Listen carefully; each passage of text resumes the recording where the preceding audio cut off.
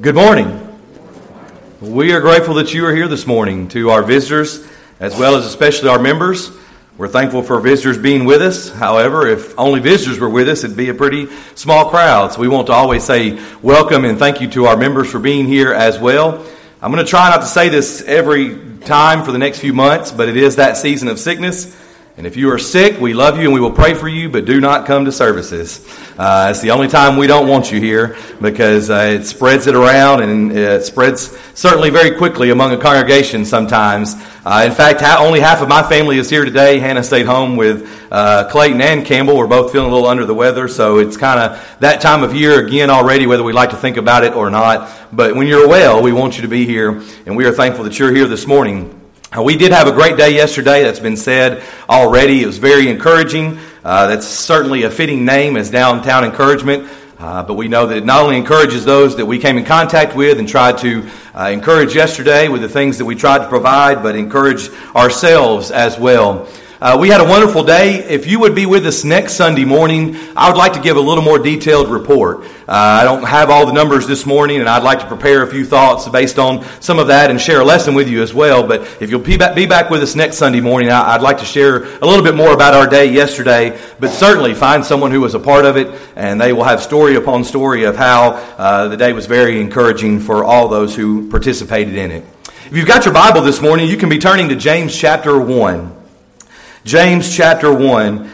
I want to say thank you as well for no one stoning me after preaching on losing weight last Sunday. But if you're worried that the elders are not doing their job, I left the building. I found a nice restaurant for lunch. I walked in, sat down ready to eat, and in walks Carl Harrison. And he looked at me like, you better not order an appetizer and a salad and a meal and dessert, or I'm going to go back and tell on you.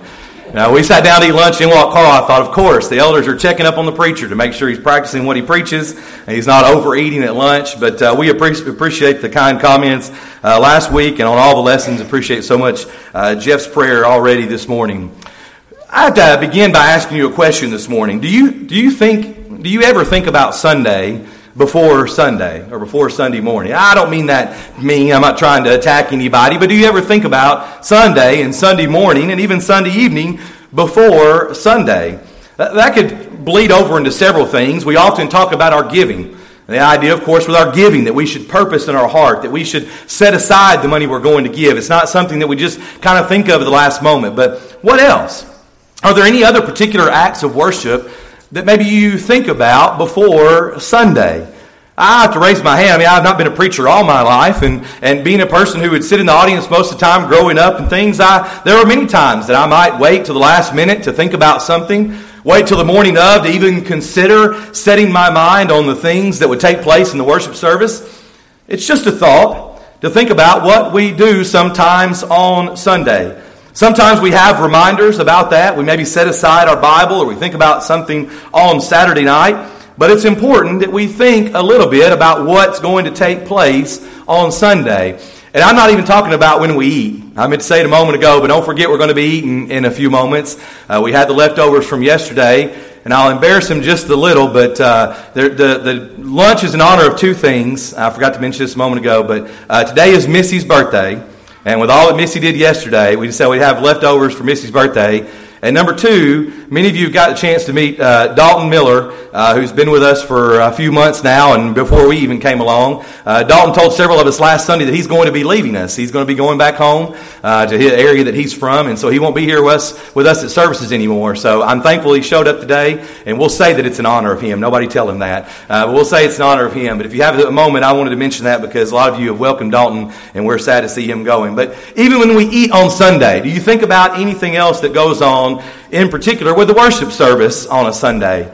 I've already given my title away here, of course, as we think about the sermon. Yeah, the preacher puts a lot of effort into the sermon. He thinks about it, prays about it, plans for it.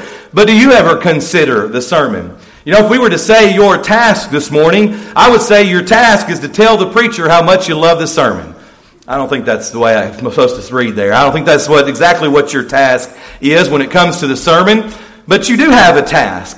And we want to think about that this morning in light of what James said. And if you've got your Bible open there in James chapter 1, verses 21 and 22, James is not talking about the sermon. But James says, Therefore, lay aside all filthiness and overflow with wickedness, and receive with meekness the implanted word, which is able to save your souls. But be doers of the word, and not hearers only, deceiving yourself. Now, this is a passage here where James is giving us encouragement. And again, I don't think James is talking about the sermon or what you should be doing during the sermon. But at the same time, we can make a couple of points this morning for ourselves to think about it. You know, I've always appreciated verse number 21. I read from the New King James, if you've got that in front of you. It begins by saying, therefore, lay aside all filthiness and overflow of wickedness. If you've got the King James Version, you're more familiar with why it's my favorite one of the favorite verses to read because of the way the King James reads. The King James says, wherefore lay apart all filthiness and superfluity of naughtiness.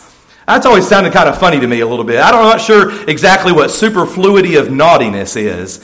I was looking up maybe what some of the other versions said. The English Standard Version says, therefore put away all filthiness and rampant wickedness in your lives. Young's literal translation says, put aside all filthiness and superabundance of evil.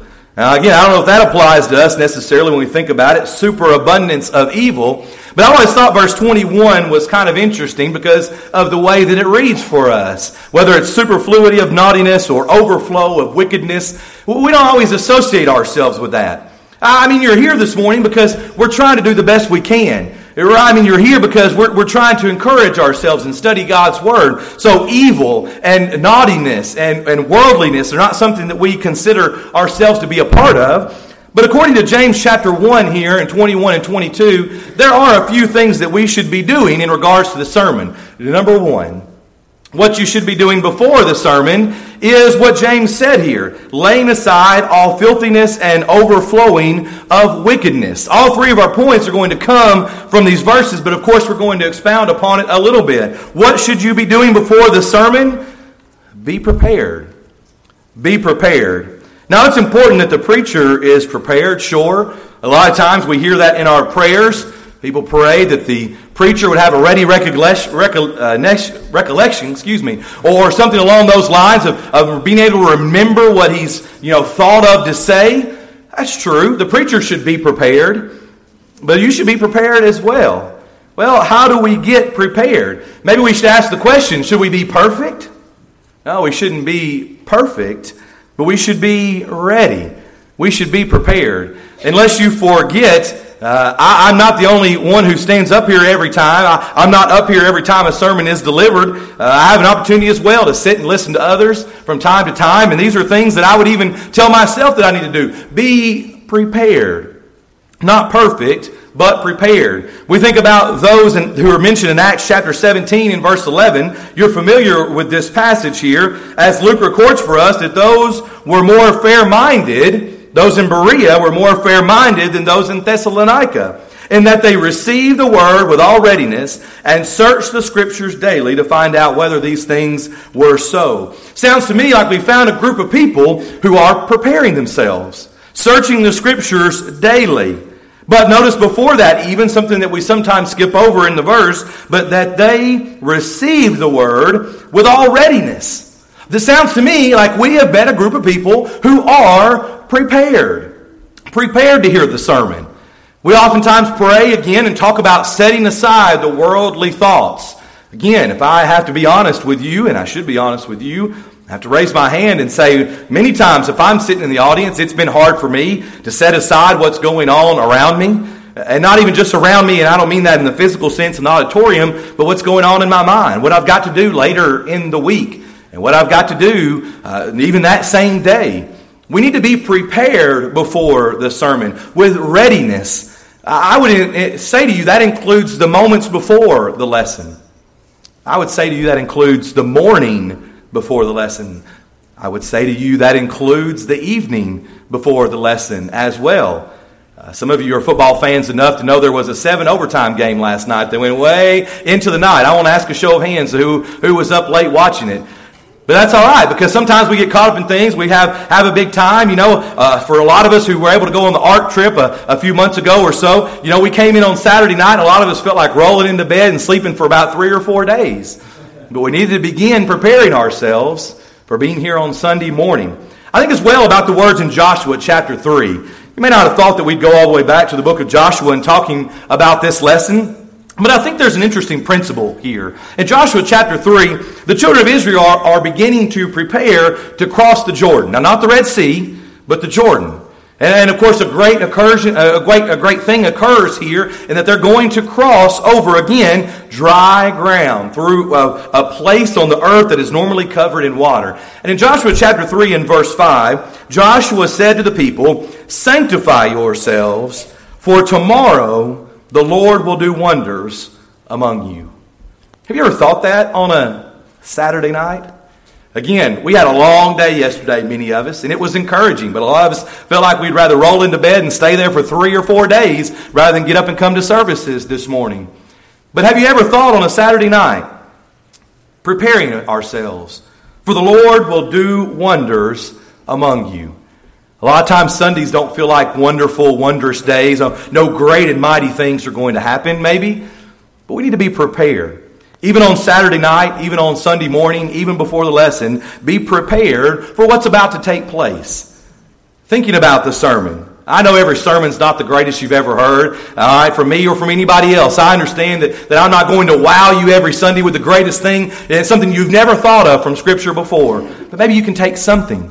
Maybe you can take a little piece of encouragement from the lesson, from something that's said. But that only happens if we're prepared. Mentally and even physically prepared for a Sunday.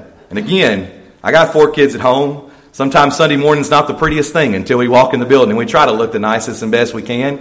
All right, it's not always easy, but we're trying to be here. We're trying to be prepared as best we can. And sometimes the prayers that are prayed, the songs that are sung in the moments before the lesson can help us as we think about not being perfect, but being prepared. Number 2 this morning, what should you be doing during the sermon? Now we're going to step on some toes. We go back to James chapter 1. Again, James says that we need to receive with meekness the implanted word or the engrafted word. So during the sermon, we need to be prepared to receive with meekness the engrafted word. What are you supposed to be doing during the sermon? Well, yes, you're supposed to be listening. Now, some of you have seen the best shot at humor I've got on Facebook this week with a little short video trying to encourage you to what you do maybe during the sermon. We asked the question, and of course I sat here, for those of you who don't see that or aren't part of Facebook, and pretended to be sleeping in the pew and passing notes and watching my phone and doing many other things, because that's sometimes what we find ourselves doing if we're not careful. But we should be listening. Perhaps you remember in Acts chapter 20 the occasion of someone who was sleeping during the sermon. In Acts chapter 20 and verse 9 we meet Eutychus. In a window sat the certain young man who was sinking into a deep sleep. Some of you didn't think it was in the Bible, did you? And he was overcome by sleep, and as Paul continued speaking, he fell down from the 3rd story and was taken up dead. Yes, we remember the story of Eutychus falling asleep and what happened. And you say, well, we don't got 3 stories in the auditorium this morning. No, we don't. But what should we be doing during the sermon? Well, we should be listening. Everybody should be listening. And again, I speak for myself. When I'm sitting listening to someone else, I should be listening. That's the way it's supposed to work. Sure, the preacher is tasked with presenting God's Word, presenting it in a way that's hopefully understandable and encouraging and that we can follow along with. But even as listeners, we should be doing our best to be paying attention and listening. Maybe a better passage to look at is found in Mark chapter 4, verses 1 through 20. We're not going to read the whole passage there, but if you turn over to it, you would notice that it's the parable of the sower. Remember the parable of the sower? The idea that each one of us and people in the world are different, and sometimes we're ready to receive the word with meekness. Sometimes we've got a hard heart and we don't want to hear what the preacher has to say. Sometimes we maybe think about it for the next 5 minutes or on the ride home, and then we get home and we turn on the television and we forget about what the preacher has said or the lesson that was taught. When you think about the parable of the sower, we need to think about being the good ground. In verse number 20, those who hear the word and accept it. But notice not only that, they hear the word and they accept it, but they bear fruit as well. They go forth, and that word is not sown with nothing coming from it. I know we're getting into the winter months, and it's not as easy, even in this part of the world, to drive through the countryside and see the growth of plants as it is in the summer. But even this week, as we were driving back and forth to my mom's house, we noticed the cotton on the side of the road and all the things that are being harvested here towards the end before the winter really hits. But that seed is sown, and it bears forth fruit. But it's only sown into our hearts and our minds when we're listening, when we're prepared and we're receiving the Word. Whether that's easy and it's nice and it's a lesson that we want to hear, something that we're doing good at maybe in our life, we're succeeding in that, or whether it's something that sort of steps on our toes, or something that kind of pierces our heart, something that kind of causes us to think about maybe with the fact that we need to improve our lives. What should we be doing during the sermon? We should be listening. And of course, we think as well about Acts chapter 2 and verse 37. You know, I've heard preachers say from time to time, it almost sounds like here that there's an interruption in the middle of the sermon. You know, what should you be doing during the sermon? Not interrupting the preacher. But it kind of sounds like that's what the people do here. Notice in verse 36, Peter says, "Therefore, let all the house of Israel know assuredly that God has made this Jesus, whom you crucified." You want to talk about stepping on toes. Peter says, "Whom you crucified, both Lord and Christ." Now when they heard this, they were cut to the heart and said to Peter and the rest of the apostles, and it almost seems like they cut Peter and the rest of the apostles off. You know, maybe Peter hadn't got to his best point yet. Maybe he hadn't got to the end. We know that they didn't sit around the night before and sort of say, well, who's going to say this and who's got the introduction and anything like that. The Holy Spirit was helping them with what to say this first gospel sermon, but it seems like they interrupt the sermon. And they say, "What shall we do?" They stop the preaching because they recognize there is a problem. Now in our country today, in our traditions, if you'll allow me to use that word today, nobody interrupts the preacher most of the time. We wait till he's done and the invitation is extended before we confess and come forward if we need to and admit something there's wrong. But these people here recognize there was an issue with what Peter had said. This Jesus whom you've crucified, God has made both Lord and Christ. They were apparently listening and receiving the word, because when they heard what seems like the last point that would be made, if it were me, you know, if it seems like the point that's going to really drive home the sermon, that you crucified the Son of God, that they've got a question. They're listening and they're prepared here to make a change, it would seem like. They're going to ask the question, what shall we do? What should you be doing during the sermon? Well, we should be listening. Look, I know things happen, come up again. I've got 4 kids where Hannah's usually got Campbell in a headlock over here trying to keep him quiet. And we kind of pick at her about that. But it's hard sometimes. And there's things going on. I told someone yesterday at the Day of Encouragement as I was telling them about this lesson, I said, you know, the preacher sees a lot. And sometimes I'll see somebody, you know, maybe with a little smile on their face, and I'll think, oh no, what have I said? You know, what have I done? Is there something on my face? You know, I don't know. And a lot of times it's just something that happens, okay? Again, I've been in the pew. I know the child beside you makes a joke, you know, something spills, something happens, and you just kind of smile. I know, I got it. That's okay. I'm glad you're here. We're glad to be together. But we should be doing our best to be listening during the sermon so that we can receive the word. But guess what? That's not the end. What should you be doing after the sermon? Well, again, verse 22 of James chapter 1 says, "But be doers of the word and not hearers only." What should you be doing after the sermon? Well, maybe it's not the best way and the best grammar to say it, but you should be doing. You should simply be doing. If you've got your Bible and you're following along, go back to James 1 and verse 22, because James doesn't just stop there. And I want to show you what he says. In James chapter 1 and verse 22, he continues on. We stop at 22, but read with me, or I'll read it out loud, 23 and 24, and even 25.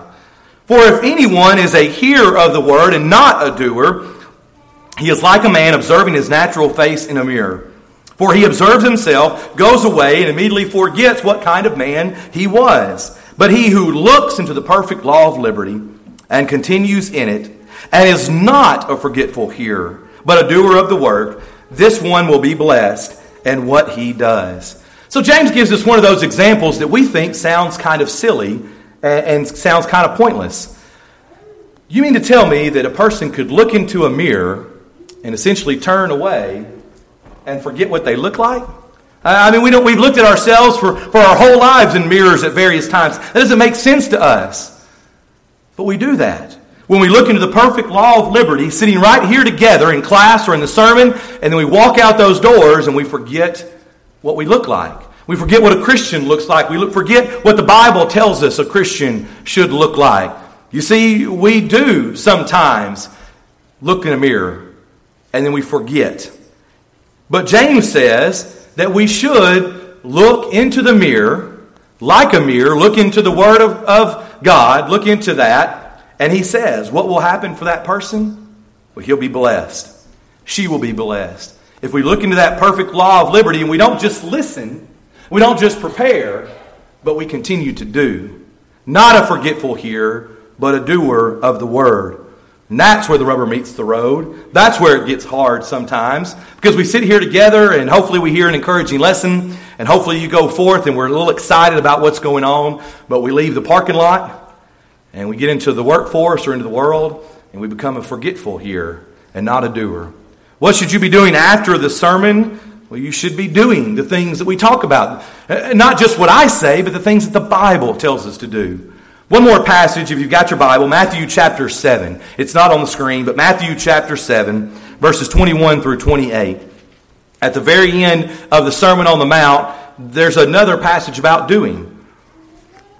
Jesus, again, is concluding this sermon as it's recorded for us here, Matthew chapter 5, 6, and 7.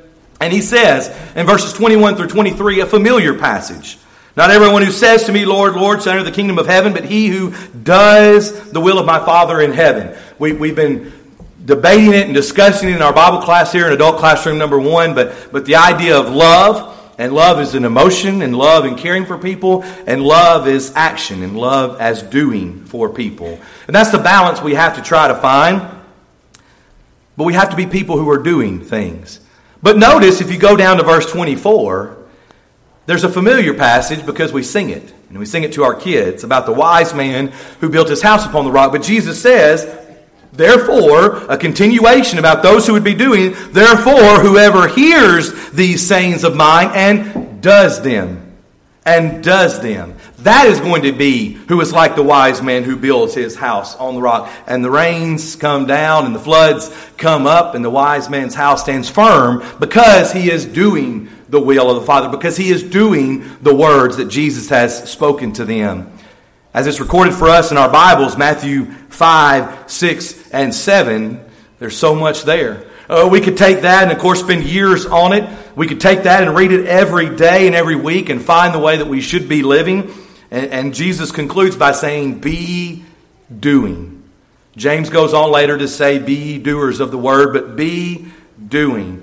You know, at the beginning of the lesson a moment ago, I gave you your task. I said your task was to thank the preacher for a good lesson, and that is being a little facetious. Your task this morning is to be a preparer, to be a listener, and to be a doer.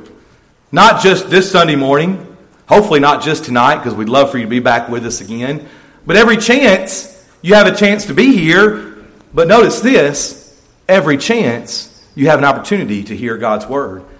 Every time you open your Bible at home, be prepared. Be listening to what God has said in His Word and be doing what you read about therein. These things are not difficult. It requires a little bit of time, maybe on Saturday night or Sunday morning. It requires a little bit of focus for 20 to 30 minutes on Sunday morning and Sunday night, or even in our Bible classes.